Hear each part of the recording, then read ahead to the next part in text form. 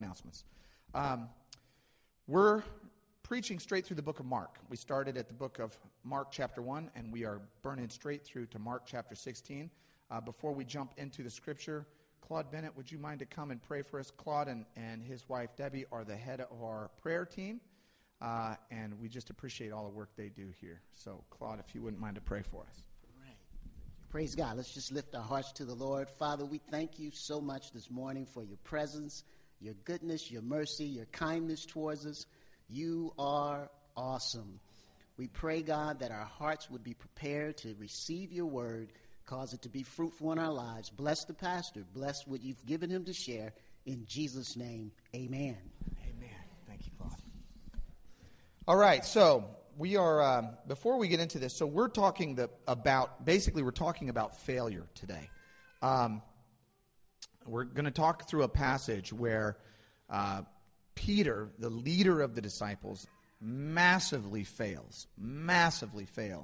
And so I found a few instances of what I would call failed inventions online this week. I found a few of them. I found a few of them to be humorous, so I thought I'd share them with you before we read the scripture.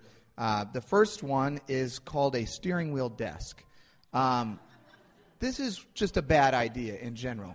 If you have a desk on your steering wheel, I hope you're not driving near me. So the next one was a sweetheart sweatshirt. This is another idea that's just, I would call it a fail, not a good idea.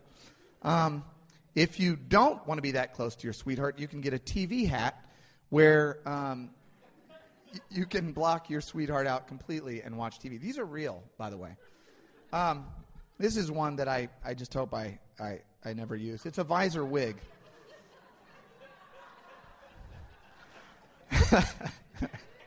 Some of you are going, hey, that's a good one. The next one I actually like, slipper mops. That seems like a good idea, actually. Yeah, you have one of those. This is one my wife actually likes, pizza cutter / fork. If that was on TV late at night and I was asleep and she was awake, she would order that. I'm not joking. This is one that I really like. It's called the mono wheel. That just never quite took off, the mono wheel. But if it's not dangerous enough for you, there's a monocycle that you can use. So anyway, these are bad ideas. These are what I would call failures. And we laugh at failure because we relate so intimately to it, right? I mean, all of us have failed in our life many, many times. And so when we see failure, it immediately resonates with us because we get it, right? We've done it. I'm going to talk today about not just failure, but about redemption. This sermon is titled "The Wheel of Redemption." Part of failure, if you don't stop at failure, you ultimately come through into redemption. And Peter's life, the Apostle Peter, his life is such a beautiful template. It is such a beautiful example for us of someone who massively failed but was ultimately restored and redeemed and pursued his mission despite his failure, and in fact, arguably became better as a result of his failure. So let's jump into Mark chapter 14. We're doing verses 66 through 72. Now, before we read this, right before this happened, right before this scripture, you'll remember Jesus was taken up to Caiaphas' house. This is the Passion Week. This is the end of Jesus' life. Jesus is hours away from his death. He's taken up to Caiaphas' house. Caiaphas was the high priest that was established by Roman imperial rule. Caiaphas did not want Jesus to stir problems up because he didn't want the Romans to come in and crush this rebellion and fire him from his job. Okay, Caiaphas was put into place by the Romans. So this is during the trial, sort of the mock trial or the kangaroo court that was going on upstairs at Caiaphas' house. Remember, if you remember last week, Peter sort of crept along in the shadows behind Jesus as Jesus was being taken to this trial in front of the Sanhedrin. So Peter now is downstairs in the courtyard of Caiaphas' house. That's where this takes place. Jesus is being tried upstairs. Caiaphas is downstairs in the courtyard outside around a fire. Okay, verse 66 says, "And as Peter was below in the courtyard, one of the servant girls of the high priest, one of Caiaphas' servant girls, came, and seeing Peter warming himself, she looked at him and said, 'You also were with the Nazarene Jesus.' She recognized him. But he denied it, saying, 'I neither know nor understand what you mean.'" Have you ever heard someone protest too much? I like how he doubles it up here. I don't know what you're talking about. In fact, I don't even understand what you're saying. It's like the kid that says, "Jameson, did you eat that cookie?" Cookie? I don't even know what a cookie is. It's like, so Peter is protesting too much here. And Peter went into the gateway, so he slipped a little bit away from the fire, went into the gateway where it was dark, and the rooster crowed. Remember, Jesus just the night before, or just actually the same night, earlier that night, said to Peter, "You will deny me 3 times before the cock crows twice." And Peter emphatically said, "I will never deny you. If everybody else denies you, I won't deny you." And the rooster crowed. What I like about this moment here is that this could have been the alarm bell for Peter. This could have been the rooster. I remember. I'm not going to do this. I'm not going down this path. But when we're in that mode of failure, when we're walking down the pathway of sin and destruction, sometimes those alarm bells, sometimes those flashing lights, we don't see them, right? So the rooster crowed, and verse 69 says, "And the servant girl saw him," so she's pursuing him, "and began again to say to the bystanders, 'This man is one of them.'" So she's calling him out in front of other people now. So the pressure is mounting. But again, Peter denied it. And after a little while, the bystanders, so now they're standing around the fire going, he does look familiar. They say to him, Certainly you are one of them, for you are a Galilean." So now everybody's starting to go, "Hey man, we know who you are." And Peter doubles down, right? He doesn't say, "You know what, you're right. I am a follower of Christ. And you know what? I'm proud of it. I've been following him 3 years. He's my master. He's my rabbi. He's my leader. He's my Lord. And you know what? Come hell or high water, he's my man, and I'm going to stick with him." No, he doubles down and says, the verse says, "He began to invoke a curse on himself and to swear, 'I do not know this man of whom you speak.'" The Greek word in the curse there is the word anathematize. It has an object. Okay, it's a verb that requires an object. And in this translation, it says he began to invoke a curse on himself. In other words, he began to say, "I'm cursed if I'm lying to you." Some theologians think that the curse was reflexive of something else, so that either he was cursing the people around him, or one pastor and others, Tim Keller, thinks that he was actually cursing Jesus. He was the pronoun, the object of the curse was Jesus, because he wanted to prove that in fact he wasn't a follower of him. And what better way to prove that than to curse him and to say, "I don't know that curse person," right? It's not clear, but one way or another, he's doubling down, he's cursing, he's swearing, he's saying, "I don't know the guy." And immediately, verse 72, immediately the rooster crowed a second time, and Peter remembered how Jesus had said to him, "Before the rooster crows twice, you will deny me 3 times." And he broke down and he wept. This is that moment. Have you ever had that moment where either you're doing something wrong, and then suddenly you have that stark realization of panic? I can't believe it's usually not when you're doing it. It's usually after you do it, and you just have that moment of panic and realization. I can't believe I did that. Sometimes for me, I'll have a dream. Sometimes I'll dream that I did something or that something happened, and you wake up and you go, "Did that really happen?" You go, "Oh, thank God that didn't happen." Peter has this stark memory. Suddenly he goes, "Oh, Jesus said this is what would happen, and it did happen. I've denied him 3 times, and Peter broke down and wept. What I love about Peter, as he's described in the book of Mark, is that his life provides a template for us of this cycle or this wheel of redemption. It's a wheel of redemption that has a pattern, and it's sort of a spiritual pattern that we see all throughout life. We see it in other people. We can see it in ourselves. And I want to just go through sort of the rungs on this wheel, okay, the spokes on this wheel, on this cycle, on this wheel of redemption. And I'm going to do this sermon in 2 parts. One is sort of descriptive.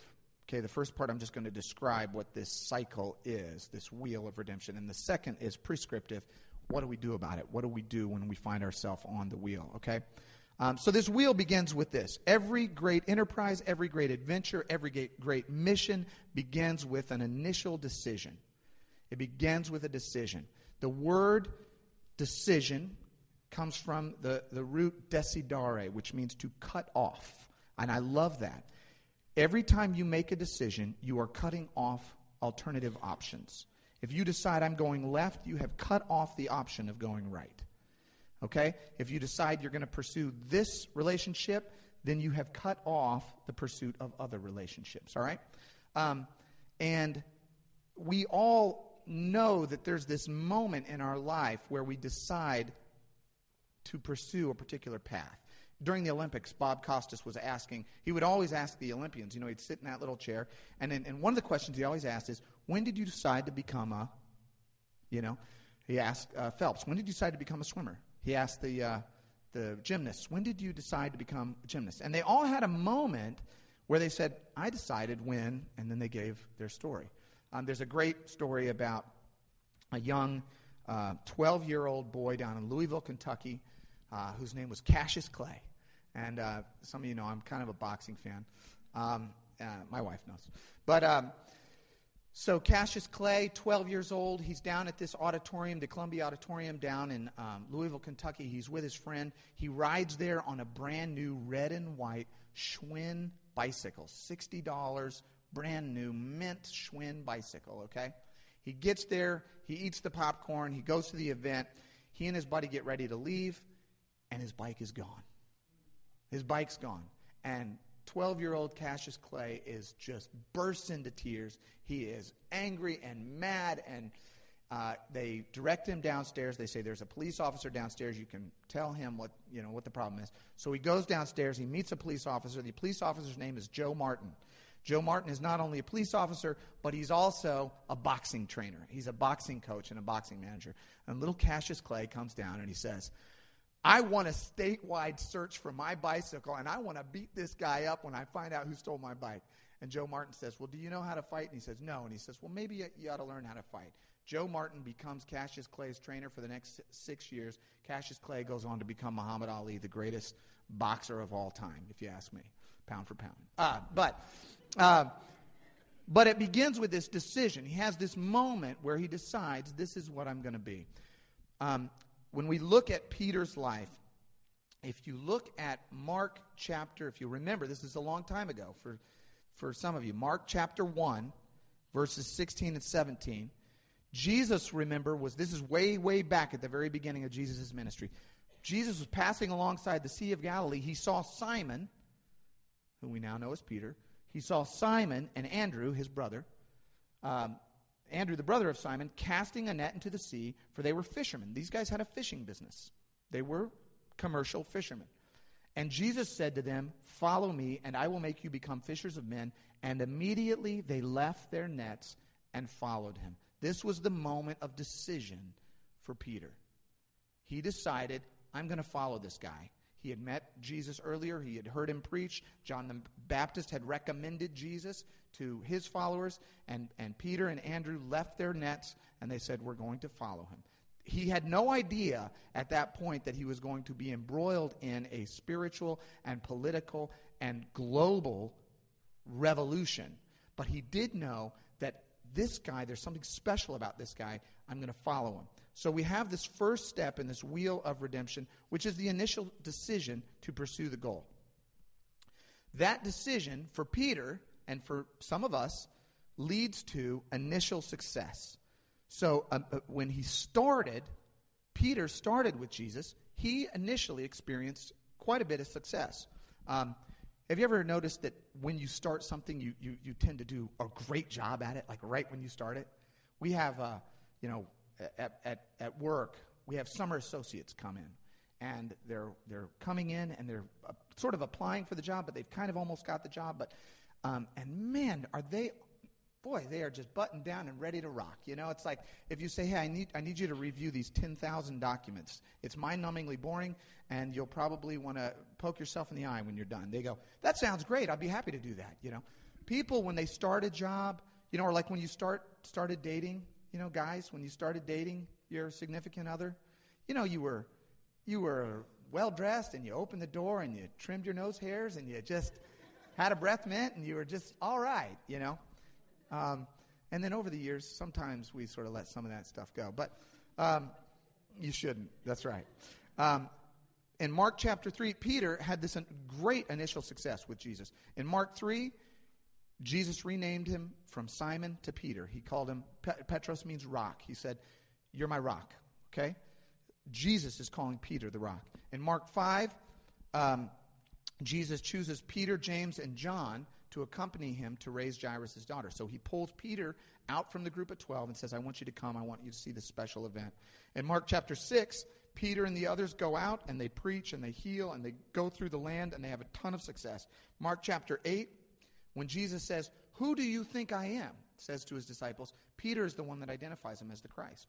He's the first one that says, you are the Messiah, the Christ. So Peter is on a roll. Mark chapter 9, Jesus chooses Peter to accompany him to the Mount of Transfiguration, to see a special spiritual event that occurs. Peter is pulled out. Every time you see the listing of the disciples in the Scripture, Peter's name comes first. Every time. Every time there's an event in the book of Mark that is important and significant, Peter is right there. He's right there. He's right in the middle of it. He's privy to every event that Jesus engages in the book of Mark, and he's the closest. He seems to be the one that's always right on Jesus' right hand. So he has this incredible success as an apostle and a disciple of Christ. And here's where we go to the next spoke on the wheel. Sometimes this initial success leads to pride, overconfidence, right? We're doing great, we're doing fantastic, and suddenly we can't imagine screwing up. We can't imagine failing because we're just riding so high. When I was a high schooler, when I was a senior, Pattonville High School, was on the wrestling team, and I was doing really, really well this particular year. Back in the, I won't even tell you when it was. Yeah. Dawn and I went to high school. She doesn't want me to tell you when we graduated, so we'll just leave that date alone. But it was, it was 4 or 5 years ago, and so. And I was on the wrestling team, and I was doing really well. And at this particular year, I was undefeated, and I was seated first in the state for my weight class. And I just kind of thought, hey, I'm solid here. Nobody's going to mess with me. And I was at the Pattonville tournament. Okay, so that means all of my friends, all the family, all the other football players and basketball players, and all the other athletes were there. And I was up against this guy, and I don't mean to say he was a scrub, but he was kind of a scrub. I mean, he was not a strong wrestler. We used to call him Fish, and so I was beating this guy. Sorry, that's not nice. I was beating this guy 13-1. 13-1. It was the end of the third. It was the third period, and I just was taking him down at will, turning him over. No problem. He got one escape. That's where he got his 1 point. But 13-1, with 11 seconds left on the clock, in front of all the crowd at Pattonville. I'm kind of messing around with him, not trying so hard, just kind of riding out the clock. He gets a single leg. He pulls my ankle up. My leg goes in the air. I don't know what happened. I fell straight on my back. He landed on top of me, and with countdown from 11 seconds, we're at about 9 seconds. Beep! I hear the whistle. He pinned me. And I lost. I took, I think, like third place that tournament because it was of the way the bracket was. And I remember seeing the picture of me on the medal stand, and it's like, I had cauliflower ears, so my ear's like sticking out and like a bandage on it. I'm really mad, and I'm just standing there fuming because I lost to this guy who was not that good. I used to have his name seared in my brain, and I've lost it, so I guess I'm over it. But the point is that when we think we cannot be defeated, when we think we cannot fail, when we think that we are riding high, and we sort of become blinded by this hubris, by this overconfidence, by this arrogance, by this pride, that is precisely when we lose it, right? That is precise. Pride cometh before a fall every time, right? And that is the inevitable failure or the inevitable fall that accompanies pride. Let me back up just a minute, Kay, because the scripture for Peter was that Peter, even though he tells Jesus that same night, remember, he says, here's his hubris.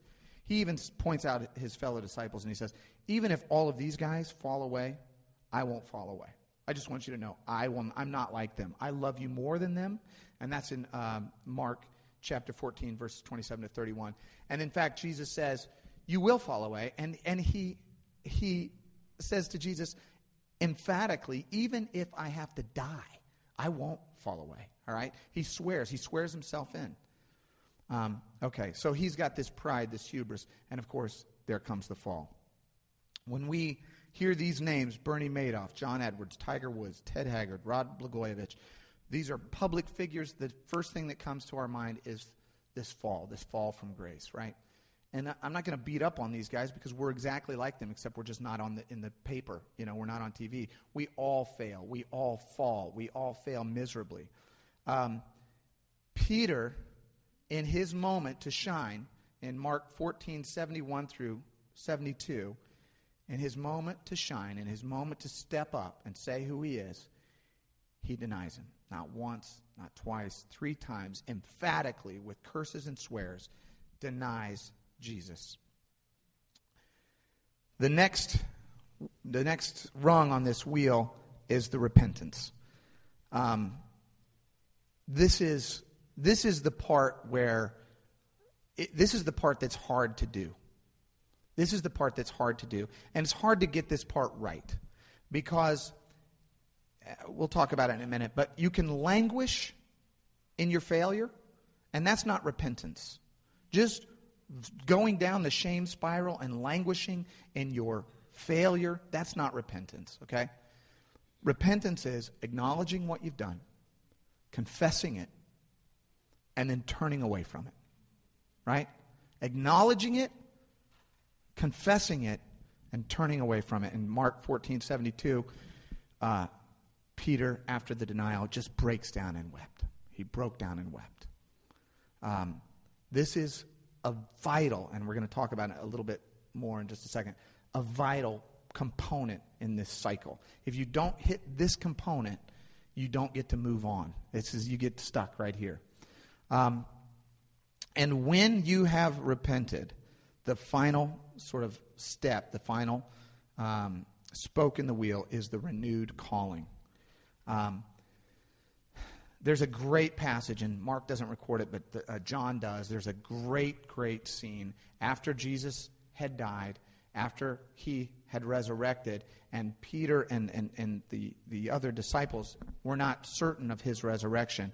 And Peter says, he's around 6 of the other disciples, and they say, what are you going to do? And he says, I'm going to go fishing. And so 7 of these guys, they go out, and they go fishing. And they're fishing all night, and they're not catching fish. And it's a great scene, and sometime we'll talk through it. But there's a point where Jesus appears on the beach. He appears on the beach, and this heartbreaking moment where Peter he sees that it's Jesus, and he can't wait for the boat to get up to the shore. He jumps out, plunges in the water, and just starts running toward Jesus. And there's this amazing exchange in John 21. Jesus actually cooks breakfast for him on the beach. They're there by a fire. It's dawn, and they've been out working all night, and Jesus is there, and he cooks dinner. He cooks breakfast for them. And it says that when they had finished breakfast, Jesus said to Simon Peter, Simon, son of John, do you love me more than these? I think why he says, do you love me more than these, is he's putting it back into Peter's court a little bit, saying, remember when you said that you're better than all of these? You know, he's playing that up against Peter again.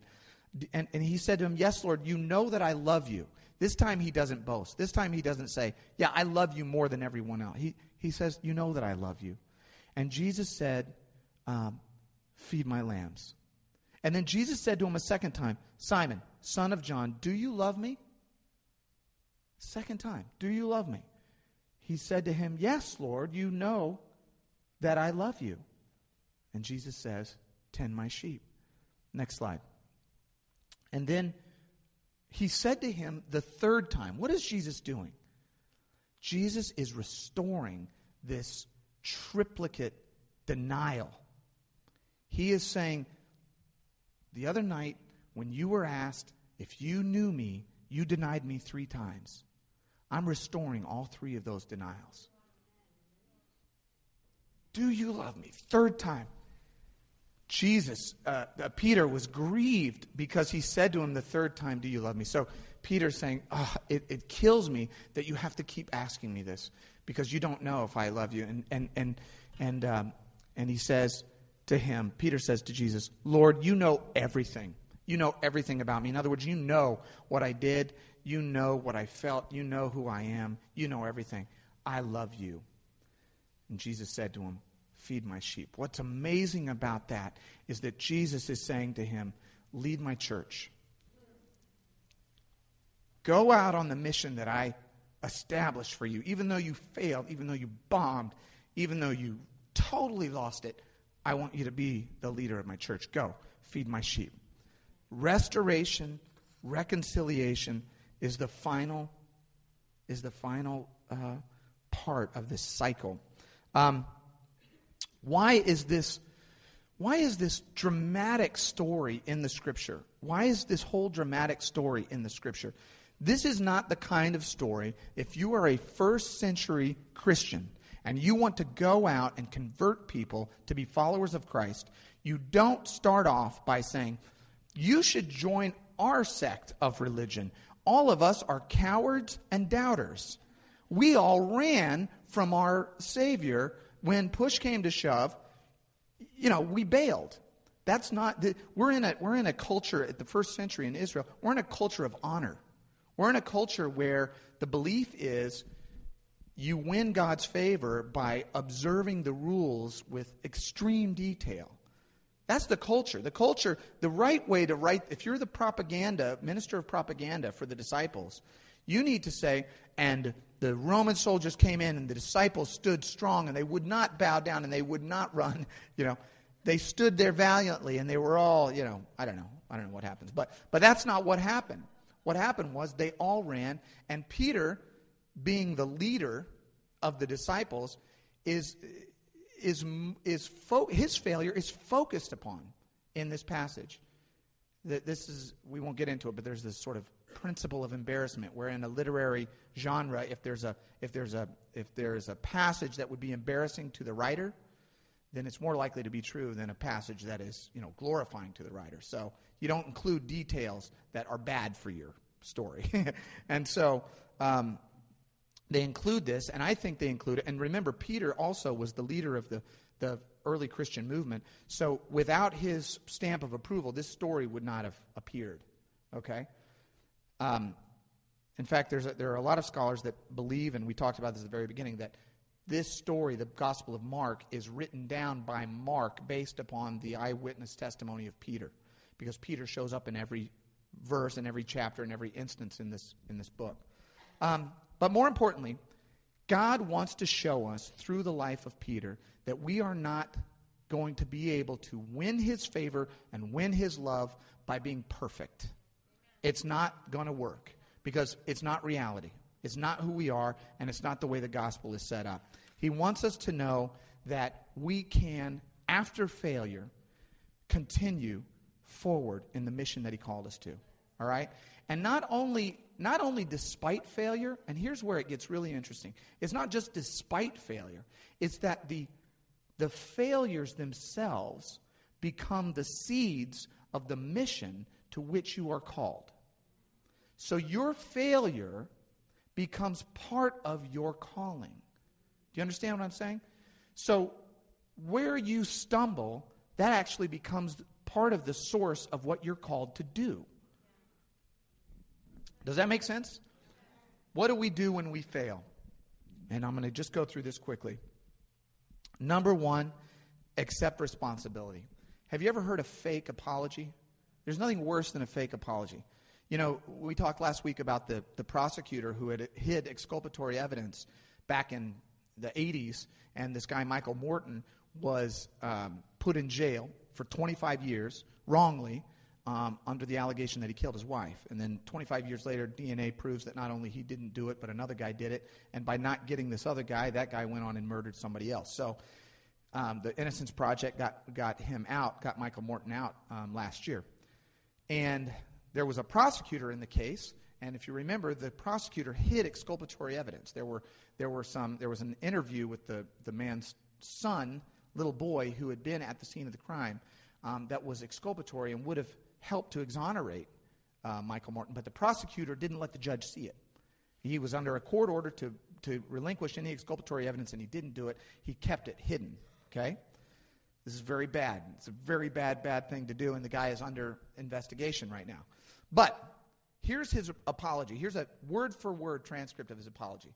If you're Michael Morton's family and you know that your dad was wrongly convicted of killing your mom, and you believe that your dad was a murderer all your life, and he's been in prison all your life, and then this is the apology. See how well this rings for you. Here's exactly what the prosecutor said in his 2011 press conference. I want to formally apologize. That's good. So far, so good, right?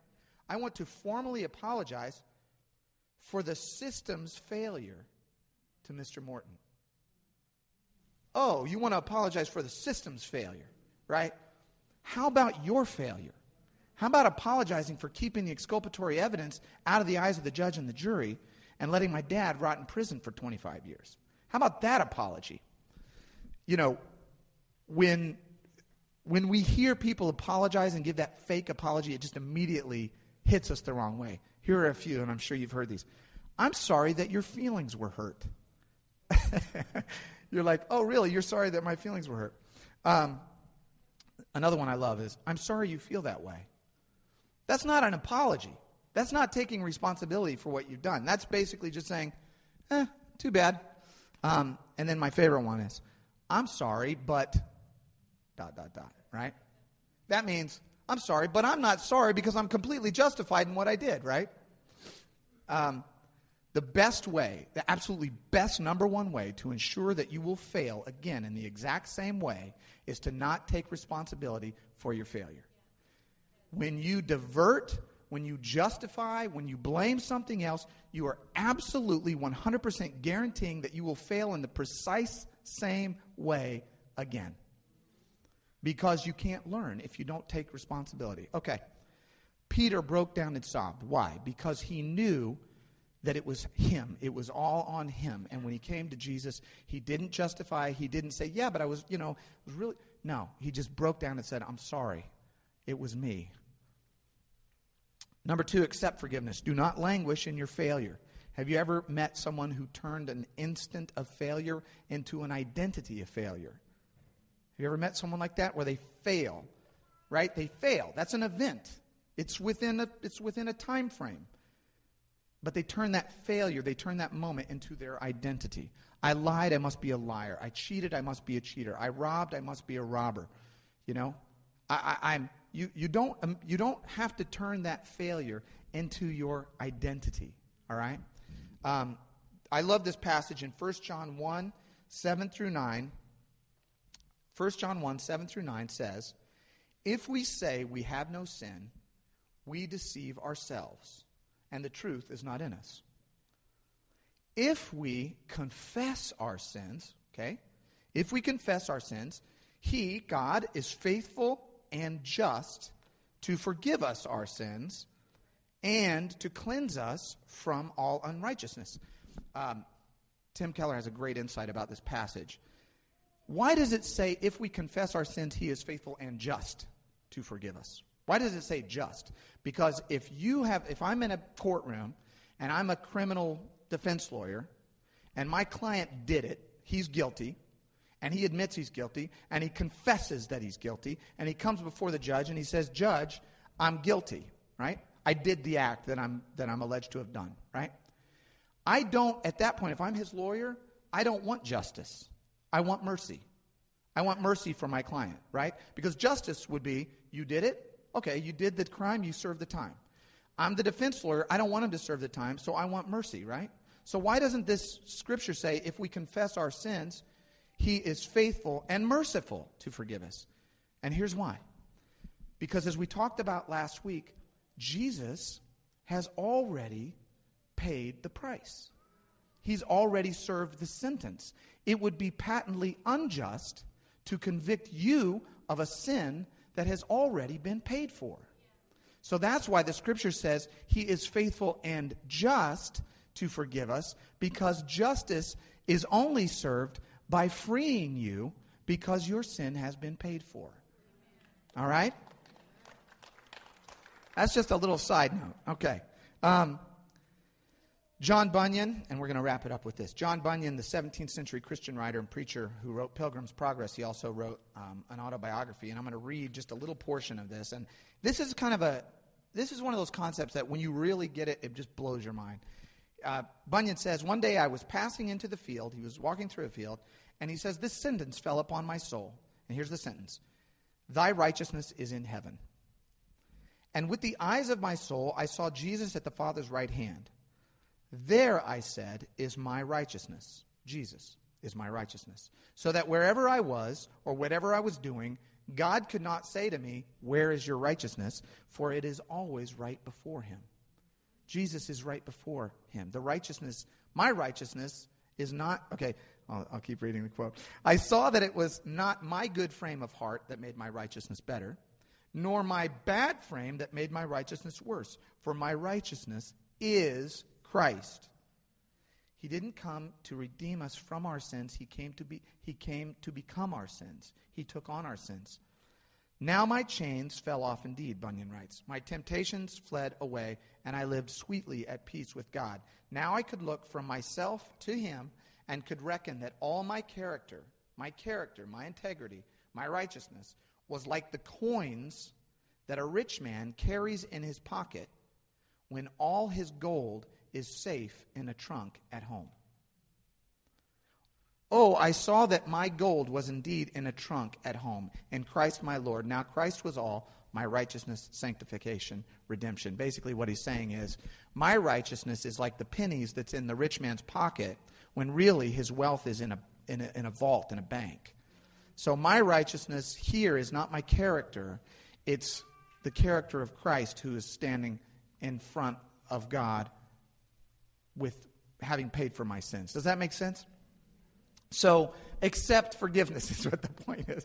Accept forgiveness, okay? Don't languish in unforgiveness when Christ has forgiven you. And finally, number 3, try again. My buddy Patrick, who owns Meshuggah Coffee Shop across the street, I saw him this week. I went in there and I go, hey, how's your week been? And he goes, there's been a lot of opportunities this week. And I'm like, what does that mean? And he's like, a lot of opportunities. We've had a lot of opportunities this week. And I finally got what he was saying. He's like, this has been a really hard week. We've screwed up a lot. It's been a lot of opportunities to learn, a lot of opportunities to get better. So, when you have failed, you've got to start again. You just have to start again. Thomas Edison says, I have not failed. I've just found 10,000 ways that won't work. Winston Churchill says, success is stumbling from failure to failure with no loss of enthusiasm. Here's the point that Jesus is making. Your failure, soaked in the grace of God, is the keystone of your mission. Your failure, Peter's denial of Jesus becomes, soaked in God's grace, becomes the linchpin of his mission, because he becomes a man that will absolutely not deny Christ. in the face of death, he will not deny Christ. The important part is that when you come to Jesus, when you've soaked your failure in his grace, there's no plan B for your life. It's not like you can get off track and then you just have to take all right, well, this isn't a good route. This isn't as good as it was. And I used to think that. I used to think if you get out of the will of God, then suddenly you're going to do on some sort of tangential path. No, he says you fail, soak the failure in my grace. I'm putting you on plan A. All right, I'm using your failure for good. The next time we see Peter, and I'm wrapping up with this, next time we see Peter is in the book of Acts, chapter 2. He's standing up in front of thousands of people, and he's preaching emphatically the gospel. 3,000 people convert and become followers of Christ at this sermon. So it's one moment he's afraid to admit that he's a follower of Christ in front of a little servant girl in the dark of night by a fire. The next time we see him, he's standing on a rooftop proclaiming who Jesus is, and thousands of people come to follow Jesus. Peter becomes the leader of the first century Christian movement. He writes 2 epistles. He's one of the founders of the Church of Rome, along with Apostle Paul, and he's said to have been crucified under Nero, the cross being turned upside down because Peter didn't feel that he was worthy to die in the same way as his Savior. Clement of Rome, early church father who wrote in 85 AD, says, "Let us take the noble examples of our own generation. Peter, through unjust envy, endured not 1 or 2, but many labors, and at last, having delivered his testimony, he departed into the place of glory due to him." Despite Peter's colossal failure, and in fact, maybe because of his colossal failure, he became the man that God called him to be. He went from being a fisherman, day laborer, fisherman, small fishing business on the Sea of Galilee, to become a spiritual, cultural, historical revolutionary, changing the face of the planet with his message.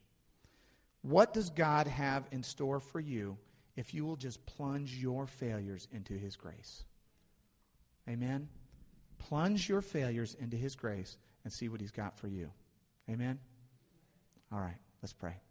Father, thank you so much for this passage. We thank you for the Apostle Peter and the story of his life. We thank you for his failures. We thank you for his shortcomings, and we thank you for not obscuring them in the Scriptures. We thank you for revealing them in minute detail so that we too can see him as a reflection of our own life and as a template for our own life, God, and knowing that you want to restore and redeem us when we fail. Father, we thank you so much. We thank you for this passage today. We thank you just for the opportunity to get together. We thank you for the others that are here, our guests and our friends and the members of this church. And we ask, Lord, that you just be with us this week. Help us to go forward this week to glorify you in everything we do, say, and think, to enjoy you and to enjoy one another. In Jesus' name we pray. Amen. Amen.